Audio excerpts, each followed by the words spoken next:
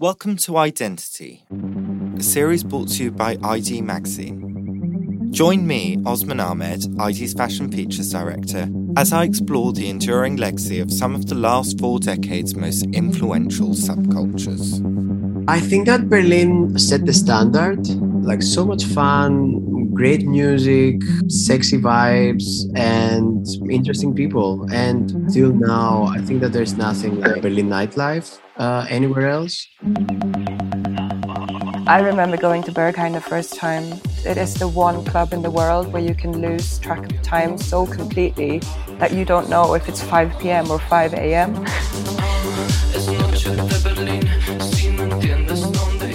Anything that's extra, and Berlin is very extra when it comes to these things. So yeah, that sort of freedom was incredible. It just seemed limitless.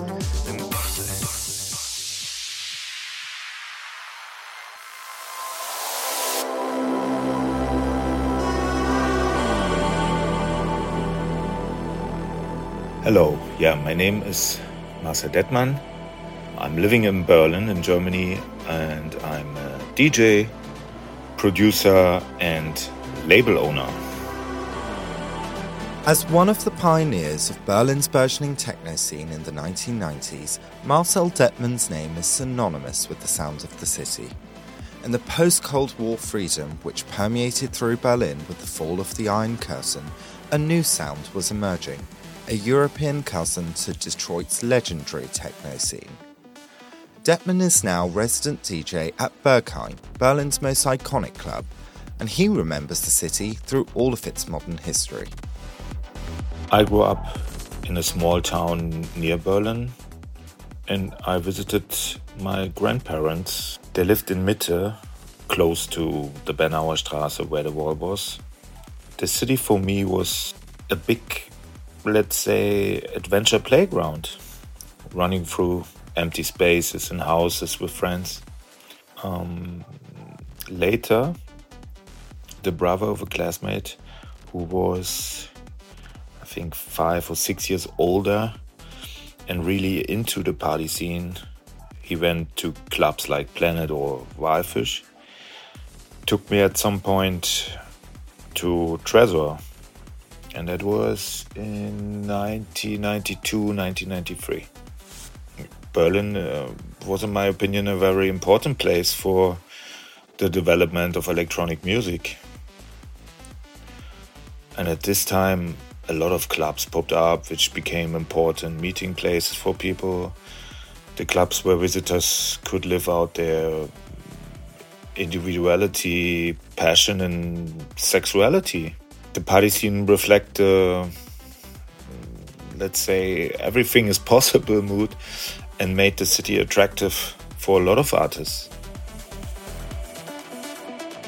The scene for many of us was a place of freedom, solidarity, and that went beyond the music and also had a political and social aspects.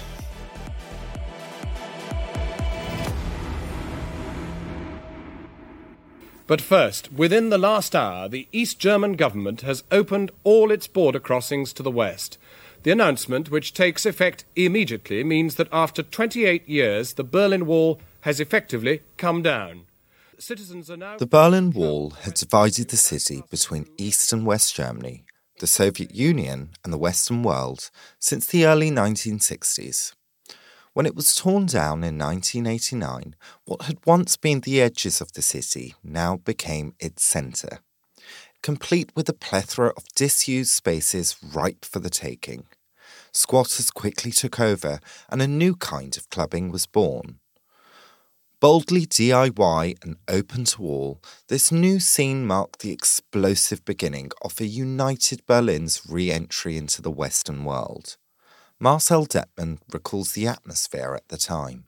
Berlin in the 90s was a very open and tolerant city, where people from different parts of the world and different backgrounds lived together peacefully.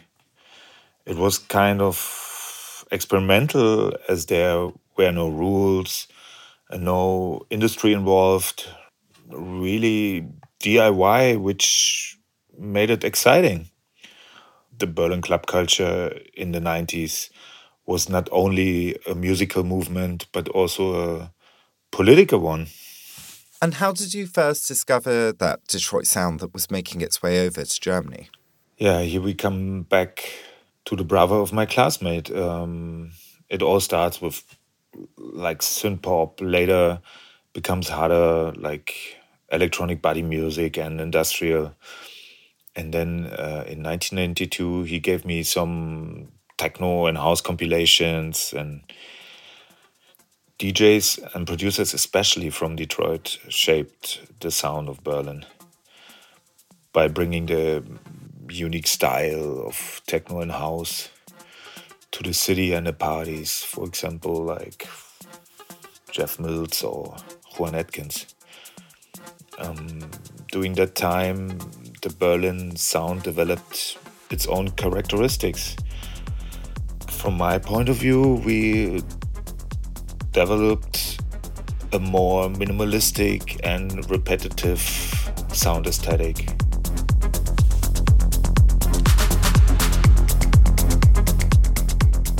Like the weeds that thrive in the cracks of the city streets, Berlin's cultural scene grew from the rubble of the Berlin Wall. Once established, these nascent scenes thrived. Clubs, bars and galleries, often run by collective groups, popped up all over central Berlin, and soon the city's art and music was recognised as hugely influential, with the 1999 Children of Berlin exhibition at the MoMA in New York putting Berlin firmly on the map. And I'm Serhat Işık, GmbH. I wasn't born in Berlin. I was born in the Ruhr Valley. It's close to Dortmund, which is kind of like the height of kind of like is industrial Germany, I would say. As a teenager, I guess, as a German teenager, Berlin was always the place that any teenager wanted to be. So I started going very, very early when I was like 16, 17 years old. But there's another reason that scenes tend to develop in a specific place at a specific time, and it's to do with money. Berlin is uniquely placed with a mix of rent controls and spacious apartment blocks built in the communist era, which became a hot destination for young, often creative people. I mean, I remember like friends of mine just like having like the most amazing apartments for like 250 euros, like 80 square meters. It just seemed limitless. The opportunities we had there, and like Berlin wasn't really contributing anything to Germany's economy. So it was kind of like this child that was kind of needed a lot of care from, the system. There was never really like any pressure to succeed in one thing or the other. It was just at least that's how I experienced it at the time. It was kind of like limitless fun. There wasn't so much attention paid to Berlin for the same reasons that it is now. And I just remember wanting to, I guess, like also maybe escape my situation that I was in, because I was, like queer, and I grew up with like a very large community and family in like the west of Germany. It just seemed like for me the only opportunity to really express myself at the time. And I think for a lot of people that was the same energy. And that's when I kind of like started meeting people and like feeling really accepted in Germany, because I never really saw myself living in Germany until I went to Berlin.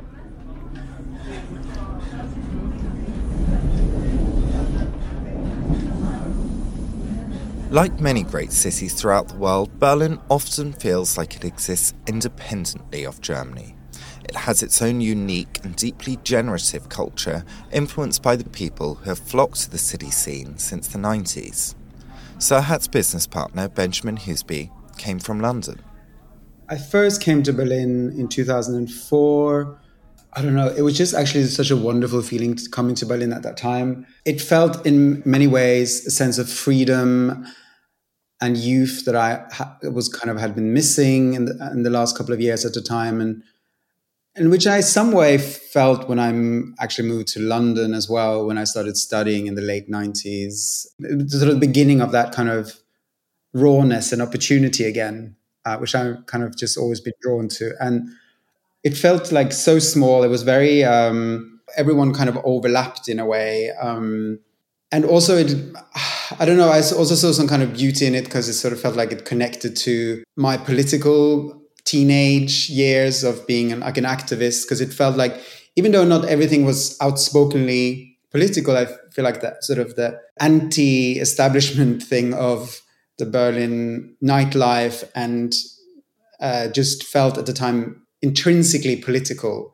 It was in the mid-2000s, when Benjamin moved to Berlin, that the city was beginning to become a popular place for artists and DJs to come and live from all over the world. Spiros Rent is a photographer now living and working in Berlin who moved over from Athens. Because of its reputation, it always attracted people who wanted to try their luck DJing, in the sense that in Berlin, DJing is an actual career option. I would also say that Berlin used to be very affordable, in the sense that you could really have a part-time job and then still focus on your art or your passion. I don't think I would become a photographer if I wasn't in Berlin, in the sense that I didn't have a formal training. I actually studied something very different. Like I was an engineer before. I knew that I wanted to be doing something creative, and I was already living in Berlin. And I somehow felt that my experiences and the people that I'm around and was something worth documenting. I mean, of course, it was also done before, but I just wanted to share my perspective.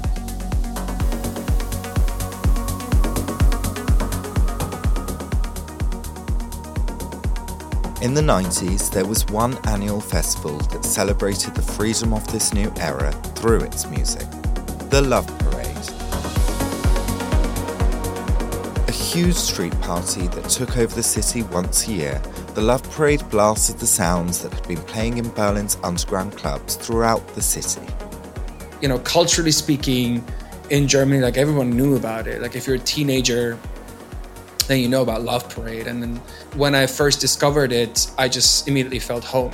That's what I remember, because it was way much more queer, way much more open, very political, very straightforward. Like, also, people were very unbiased in how they expressed themselves and their opinions. And that's very different to what I knew from like West Germany, again, like, you know, growing up with a very large kind of like brown Turkish Arab community, where I felt a little bit constrained in how I would express myself. And then suddenly I was like actually able to express myself when I first discovered Berlin for myself.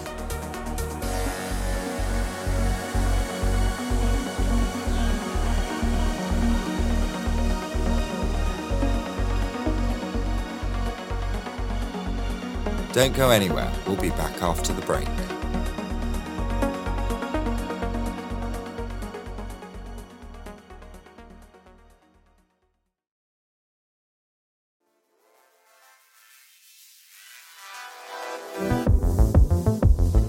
I would say that I think that there's nothing like Berlin nightlife anywhere else. Every single night, there was a different club open to those who wanted to party on the regular. From the art kids of Gallery Berlin Tokyo, to the vault-like Tresor, the catacombs of E-Work, and of course the dark, grimy energy of Ostgut, which was the first club in Berlin to introduce darkrooms to a predominantly gay clientele. This would eventually become Berghain, now the most famous club in the world and notoriously difficult to get into. This legendary nightlife is what first attracted Spiros Rent back in 2011.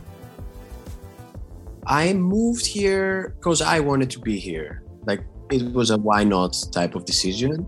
Like, so much fun, great music, sexy vibes, interesting people. And I think that Berlin set the standard, what other cities look up to.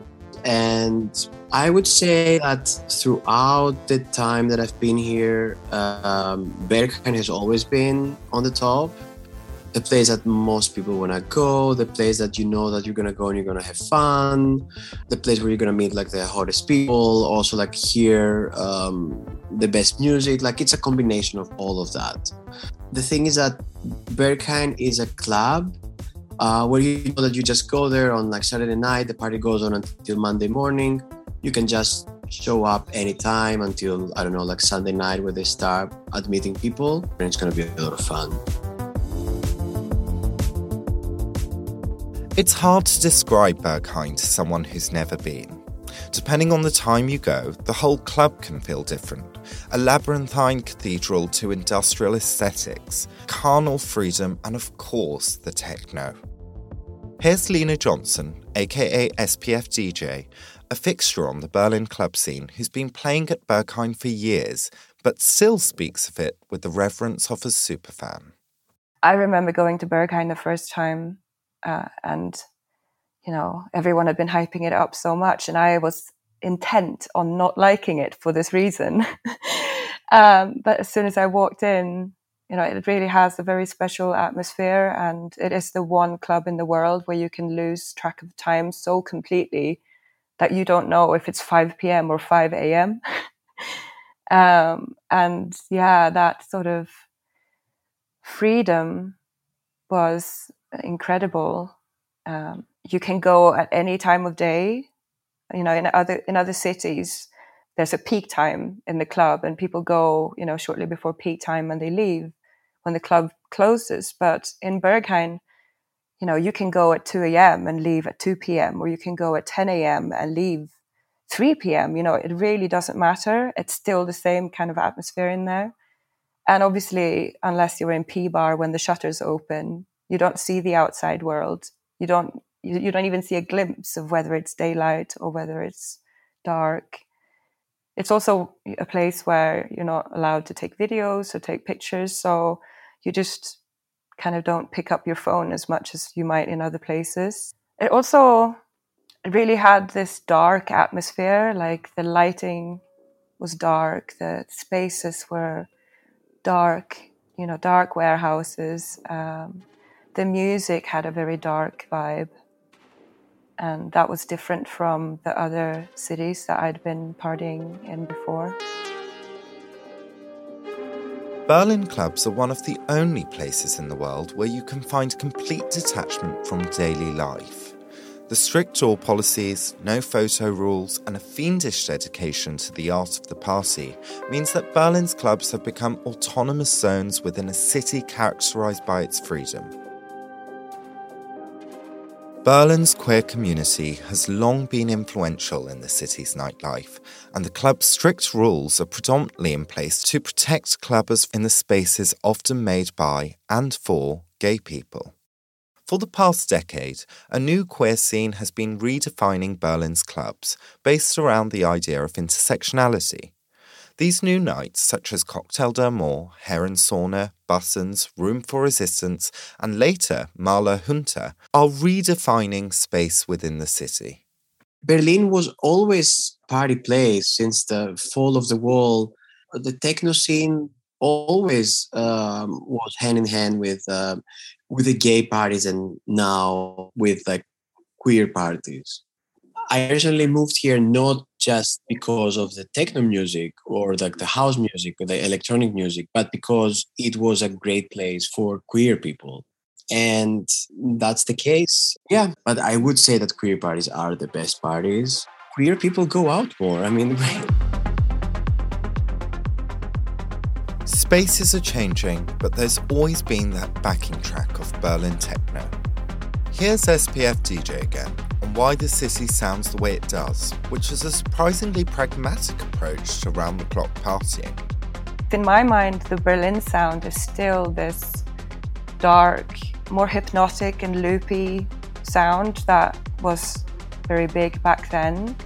Record labels like Mord or Blueprint, Planet Rhythm, Clockworks, Soma, Arts, like labels like that. That still to me is very much the Berlin sound. And I think that sound was very Berlin because of the extended opening hours. when you have a club open from Saturday night to Monday morning, you can't really have like these huge tracks with the big breakdowns and big drops. You kind of have to keep it sort of on a constant momentum for a much more extended period of time.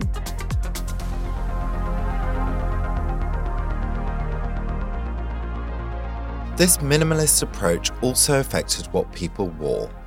Benjamin Huseby came from a very different club scene based in London Soho after his teenage years spent experimenting with outrageous looks in Norway. I grew up with club culture.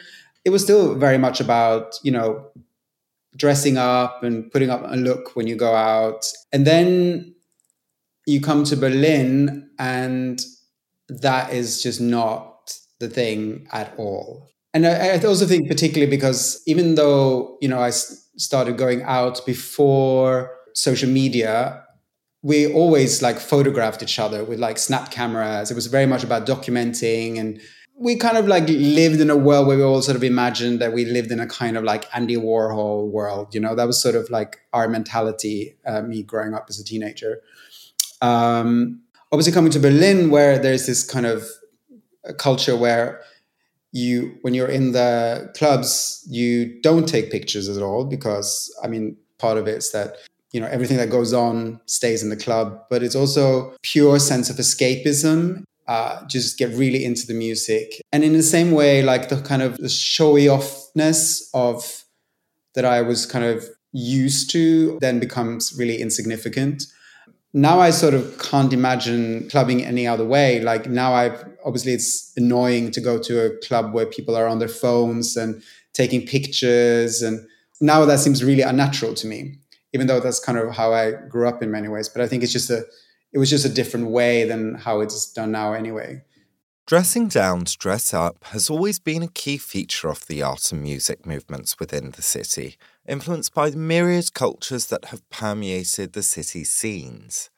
But the fashion labels associated with Berlin have always had an avant-garde edge, often taking something everyday, like a tracksuit or a t-shirt, but altering its cut, exaggerating its size, and doing something surprising with the details. Aesthetically, GmbH takes up this mantle, designing within the city for the city. Serhat Isik. That was our culture. That was our cultural backgrounds. That's how we socialized. Those were our friends, and those were the clothes we wore. And then that's sort of the true story that we told. And then somehow that kind of like got spun into this narrative of GmbH, this brand that was born on Berlin dance floors. Because I think, the things that Benjamin and I we connected on was not fashion per se. Like we both love fashion, of course. He comes, from art and fashion photography. I studied fashion, but my interest in fashion was always because I'm obsessed with textiles and like with sculpting things and like making things. I never moved to Paris. I never wanted to move to Paris. And I think the topics that Benjamin and I we really connected on was when we were able to kind of speak about, our heritage and queerness and trauma and also somehow like processing all of that through like the Berlin club scene. It's just like you don't pretend to be something, right? It's just like you are either that or you're not, and it just inevitably that kind of becomes your story, and that informs the clothes you make. And I think those circumstances make up the self of GmbH that it wasn't for us to control. Benjamin Huseby. Deep in our core, we have this very like kind of like an old Berlin kind of political bone in our work that is about like integrity and authenticity, but you shouldn't like sell out. But I think me and Serhat, we have a much more complex relationship to Berlin, to club culture, but also a much more complex interest in fashion, much more complex interest in identity and what fashion and identity and style means and how that is expressed, and also then by default the kind of political meanings of clothing. And that's what the driving source is. Not to try to capture any particular style, but I think we embody very much a kind of political stance, which very much I think is the kind of primordial Berlin in a way, like which I feel like is like the foundation of the Berlin that we both met when we first came here. One cliché that has persisted is the industrial grandeur of Berlin's clubs. This has now been exported all over the world through copycat clubs such as Unter in New York and Printworks in London. But Berlin has also become a popping tourist destination for those who are looking to party for days on end. And that endless influx of how to get into Berghain and what to wear in Berlin TikToks have got the scene feeling pretty tired. Personally, I think that the way that the Berlin aesthetic has been communicated on a mass level, there's definitely something inauthentic and cringe about it. I mean, I can't lie. But it's also fascinating to observe this. But, I was watching a TikTok the other day, like some girl in New York saying, get ready with me for a night out in New York's Berghain.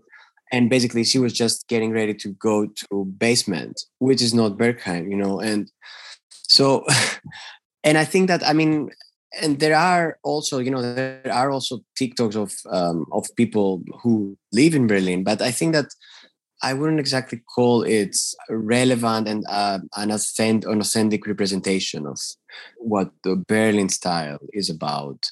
It's also been a bone of contention for the GmbH boys. I would even go that far as to say, like, we were even kind of like low-key uncomfortable about like some of the things that have been kind of associated with us. You should be very careful of how you exploit and use elements of culture. It's become very clear that there's a lot of people out there that don't have those same qualms. And I think now the whole kind of idea of Berlin, like from high street to luxury to many brands abroad, but also now like many kind of brands coming out of Berlin is sort of like selling this like idea of Berlin. Here's SPF DJ again. Like, I feel like a lot of these TikTok videos, it's almost like playing dress up, whereas in Berlin, this is just not what people do for show. This is just what they've always done. And yeah, I think also the outfits that people think that people wear are an exaggerated version. There's so many people who go to clubs in Berlin who don't wear fetish gear. And I think that's a big misrepresentation, that everybody in the clubs wear fetish gear. No, that's far from the truth. For those steeped in the scene, the aestheticization of Berlin has always been something to steer clear of. Spiros Rent again. Club culture here, it was always about not really wanting to be perceived so much. You just want to look good when you go out to meet your friends, and you don't really care about it, how it's going to live on the internet afterwards. That's what I still love about Berlin, that I can be there and all these things don't matter. Like, it just takes off the edge and the pressure. So I guess also like being a teenager, it's like when you're 18, 19 and you have the room and the space to do that with people that don't judge you, and no one even asks you what you do or what you're going to do like tomorrow or what you do in your life. I always say, like, kind of when I first noticed kind of Berlin changing is when I was first asked in the club what I do for work. I'm like, what? I've never been asked this question ever in a club. And that's when I realized, I was like, oh, like, what does that mean now? There was a peak in 2019. You'd meet, people from Los Angeles, from New York, who just be in town for, like a couple of weeks or a month to just, party and experience the vibe. And of course, it all stopped somehow in 2020, of course, because of the pandemic.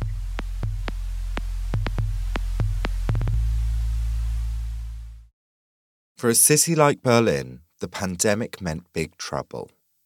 The amount of clubgoers at Berlin's anti-lockdown protests spoke to the dissatisfaction of many clubbers cut off from the beating heart of the city. It could even be said that Berlin still isn't back on its feet. I think that the nightlife is still in a bit of a flux. Berghain is like still king in the nightlife. I would say that their bookings are more diverse. According to SPF DJ, the sound of Berlin is changing too. My idea of what the Berlin sound is completely different to if you were to ask young people today. But, that's changed a lot since 2016. And even in the Berlin clubs, they don't really play so much of that style of techno anymore. I think it's bringing a big change to Berlin. And I'm kind of seeing like there's a lot of friction that's coming with it. I think between the old generation who are like resisting this change, but they see it happening and they're sort of frustrated by it. But there's a lot more fun and, not taking yourself so seriously.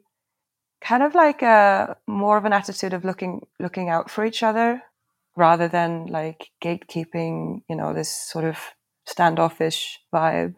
Are there cracks appearing in the Berlin scene? Could these divides tear apart 30 years of unity that has made the city a sought-after home for artists and DJs across the world? But at the same time, there are opportunities. This is also the beginning of a new generation. Spiritually, perhaps, the progeny of those that were there when walls came down. My name is Rashawn Glasgow. My stage name is LSDXOXO. And I am a bit of a musical renaissance man, I like to call myself. I do a bit of it all. I try to, at least. LSDXOXO moved to Berlin from Philadelphia in 2018. Since then, he's been a part of the vanguard, bringing a new look and sound to the city. We asked Rashawn to describe the experience at his famous Floorgasm club nights. For me, I would say it's debauchery. It's really playful and sexual music. I guess that's how I would describe it. It's also, like I said, lots of production value. It's just very, it's a lot happening. This disruptive attitude is perhaps classic Berliner, even though the sound might not be. A typical LSDXOXO set draws in references from all over to express his own freedom. I started by asking him to describe the atmosphere at Floorgasm or Snacks, Berghein's infamous yearly men's-only bacchanal, where his eclectic sets are possibly the most talked-about dimension of a shift in Berlin music policy. Nightlife here is like a really big production. It's and anything that's extra. And Berlin is very extra when it comes to these things. So the set design will shock you. Like, for instance, I played Snacks for the first time. And there was a boxing ring in the middle of the dance floor. People dancing inside the boxing ring. And then there's like a giant like penis like floating from the ceiling with like smoke coming from the tip of it. It's like sensory overload, but in the best way. Floorgasm is very sex positive, and the sound is an overall exploration of dance music, club music, honestly, all other genres of music that kind of like have like a rebellious nature, or like come from just like wanting to explore sound and energy. And through Floorgasm, you've been in the middle of instigating big shifts in Berlin's party landscape. Shifts that are felt in the lineups, the diversity of the crowds, even the soundtrack of the city. What's been the reception? Well, honestly, I think it was really about timing. Like, I think I just came here at a really good time. I think people were ready for something new, a different sound, a different approach. At the time, I think the sound overall, the sound of the city was very much like straightforward 4/4 techno. Also, obviously, like house music, etc. Just all around, the sound wasn't as explorative as it is now at the time. And that was something, I think that was also part of the reason why I was excited to move here, because a large part of my artistic identity and a large theme in what I do is kind of like genre exploration and wanting to like kind of like take this kind of like not square approach, but this kind of like straightforward approach to making dance music and kind of flipping it on its head. I'm a bit of a rebel in that sense, and that was something that was the challenge that I gave myself in moving here. Not necessarily to change the sound of the scene that I was in, but just to change my own sound, and not just to change it, but to make it just to have it be a bit more fleshed out. And so yeah, like I think the reception was overall pretty good. I think it was good that we didn't overshoot and move into spaces that weren't necessarily ready for the sound, such as Berghain. We waited for that until people kind of like had a clearer sense of what we were doing, and also until we had a clearer sense of what we were doing, because I was still figuring things out. You know, it was like I said, the timing was great because also once pandemic happened, we had all the time in the world to figure things out. You know. If you look at the message boards, not everyone on the German scene is enamoured by this shift. But this is 2023. A new world is being built post-pandemic, and new audiences are laying to rest the cliché techno TikTok memes. But yeah, there's been a pretty substantial shift, probably due to the fact that there have been a lot more events happening, and a lot more people have moved here. Musicians have moved here who have kind of like been occupying space and have been given more platform to be visible and showcase what they do. Florgasm is very queer. Our crowd here is very Black, in POC, early 20s to maybe like late 30s, and I really enjoy that because like it's nice to create something that, you know, such a large demographic or in terms of age can enjoy. That makes me feel that we've fleshed out the sound enough so that it's not giving like exclusion and things like that. I mean, yeah, there's been a pretty substantial shift, I would say. Obviously, there's still quite a lot of work to do, but I feel that's true for a lot of places, not just Berlin or Germany. Yeah, the thing is, there's gonna always be this like push and pull to kind of like preserve like the traditionalism that comes along with like techno here, because it's in this city, it's such an institution, you know, and it's a very German approach to it, and I understand, but I want to challenge them to just kind of break break through just a little bit.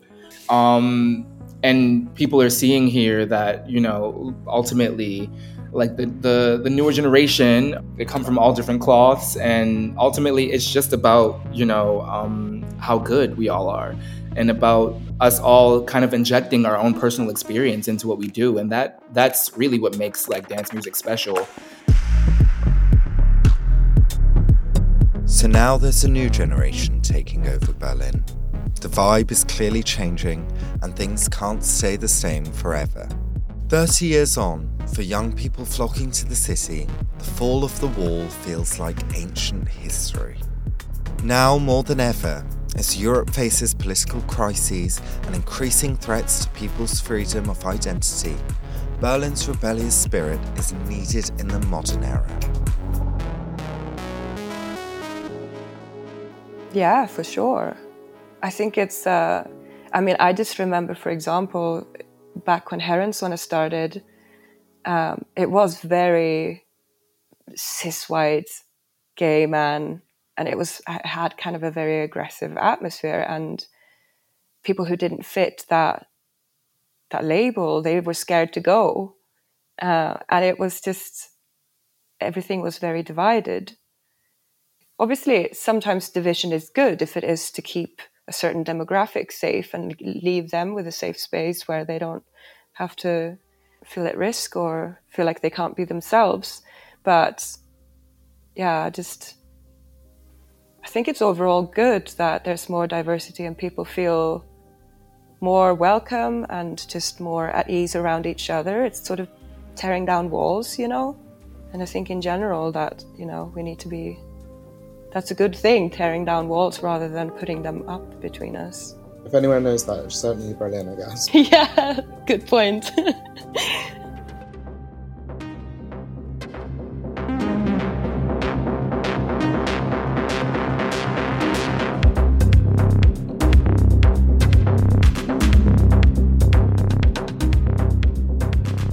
Identity was written and presented by Osman Ahmed, with research and additional writing by Ailey Duffy and Mahoro Seaward. Identity is produced by Amelia Phillips, with assistance by Marta Abramaitite, and art by Callum Glenday and Alexandra Talarcher. The audio producer was me, Robin Liebern, and Identity is a Podmasters production for Vice Media.